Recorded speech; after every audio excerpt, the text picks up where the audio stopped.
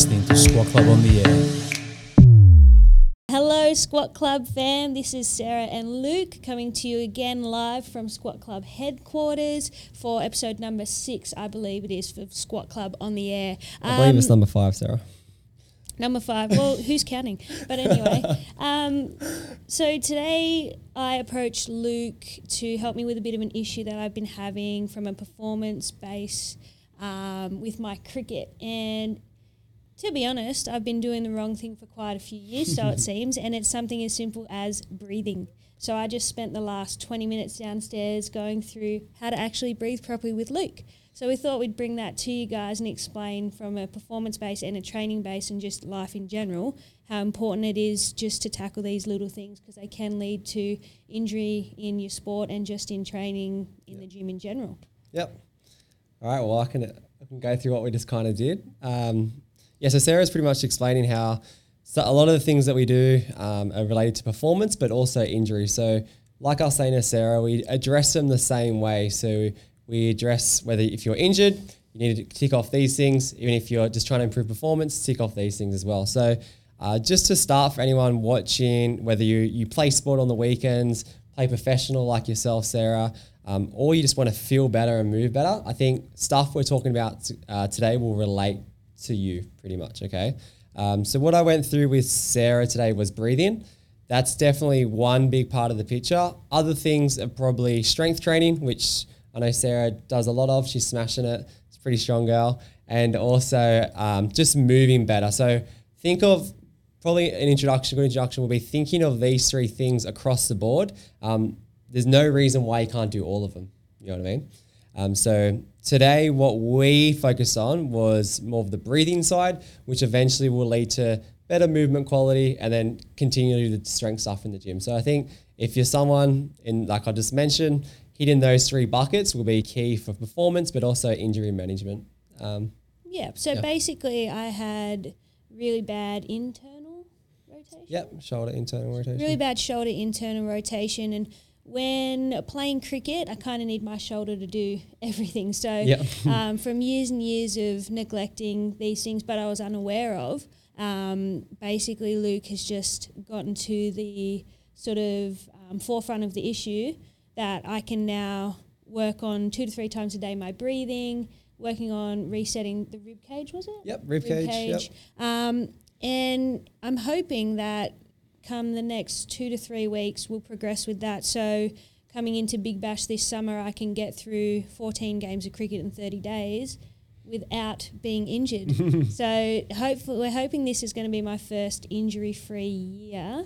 Not that it's stopped me from playing before, but it's not. I mean, no one wants to wake up in the morning and be sore and miserable and have to get their body really, really warm before they start moving. Do you know what I mean? Yeah. So I think even if you have little niggles, tell your coach, tell your trainer, see a physio, hit it on the head straight away and do the little things that they're telling you to do. Practice them all the time, because I'm sure that doing these 2 breathing drills and a couple of rotation drills before we even lift a weight and try and incorporate that into my training, I'm sure that that's going to lead to better rotation for me, and I'm going to see the results out in the cricket field. I'll probably actually be able to move. Yeah.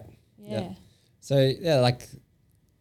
I've actually experienced exactly what Sarah has, because I actually haven't spoken to you about this actually, so it'll be a good time. So I played soccer as well. So I didn't play at high level like you, but I played in like the New South Wales Premier League for MacArthur Rams. That's high. So like I played a few games in first grade when I was a bit younger, about 19, and then went down to Wollongong, played for Woonona in the Premier League down there.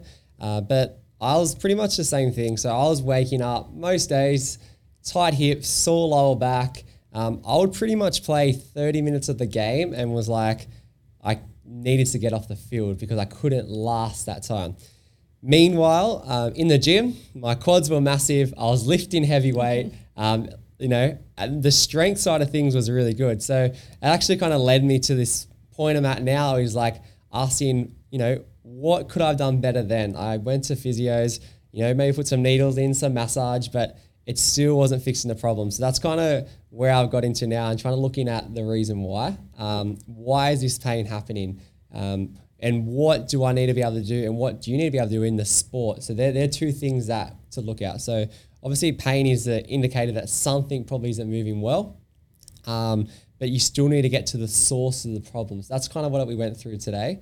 I'm glad that we had this conversation now, because I know that Sarah actually understands what I'll say and just not talking for 30 minutes straight and nothing sinking in, which I know I do a lot of sometimes. So it's always good. I always try to ask people like, okay, so what are we working on? And Sarah's nailed it on the head. So I can probably explain a little bit about what we worked on if you want. Yeah, Yeah, go for it. Look, just note, it is exceptionally hard to breathe properly. Okay, it's exhausting. Yeah. Just so you know. Yeah. So what we pretty much did today, we just worked on getting Sarah's rib cage and pelvis in a better position. As she was breathing in, the rib cage was going up and she was going into a lot of extension. Something that I definitely struggled with myself, which led me to tight hip flexors, tight lower back, because I was just always in that one position.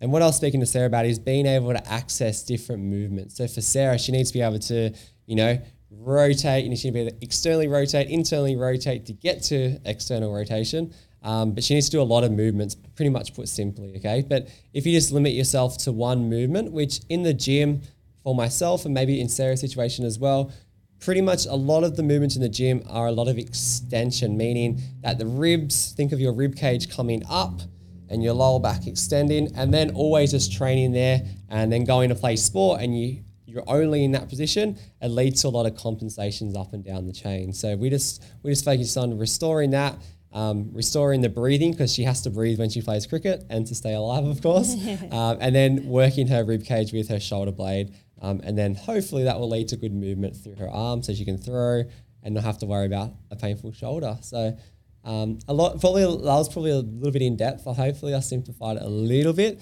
But if you could take one thing away from all of that, it's just don't just limit yourself to just the same movement. So, squats, deadlift, bench press, a lot of them don't have much carryover to sports. You think about cricket, very rarely are you on 2 feet symmetrically even. You know what I mean? Yeah. So getting a lot of rotation in your training can definitely help. And just giving yourself more movement options.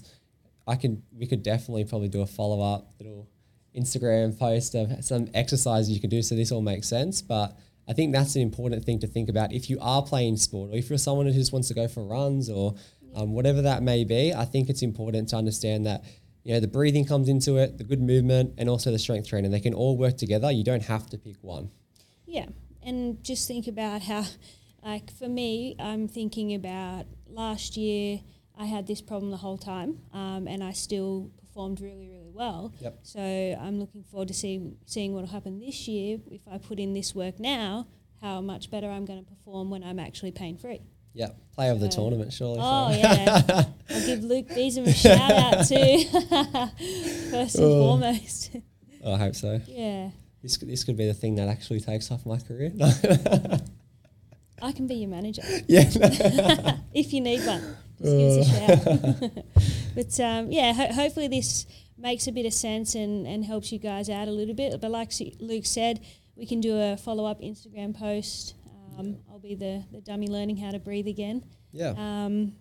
But yeah, just think of longevity with anything that we're doing. We want it to be sustainable, and we want to obviously live our healthiest, best life, and that's usually pain-free. So. Yeah, and there's nothing worse than waking up every day and feeling that your back's really tight, your shoulders really tight. These are things that you don't want to live your life feeling. It's just not pleasant, and I've been through it myself.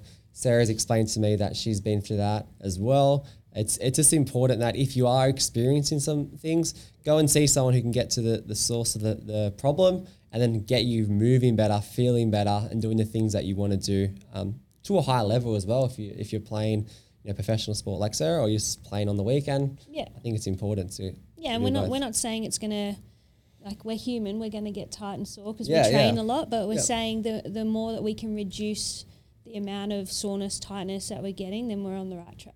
Yep. So it's all about trying to minimise those little niggles and things that can lead to injury and long-term issues. Yeah, definitely. That's it, yeah. There's nothing better than feeling your best as well. And yeah. So. Yeah, so I hope you guys enjoyed that. episode number 5 or 6, but who's counting?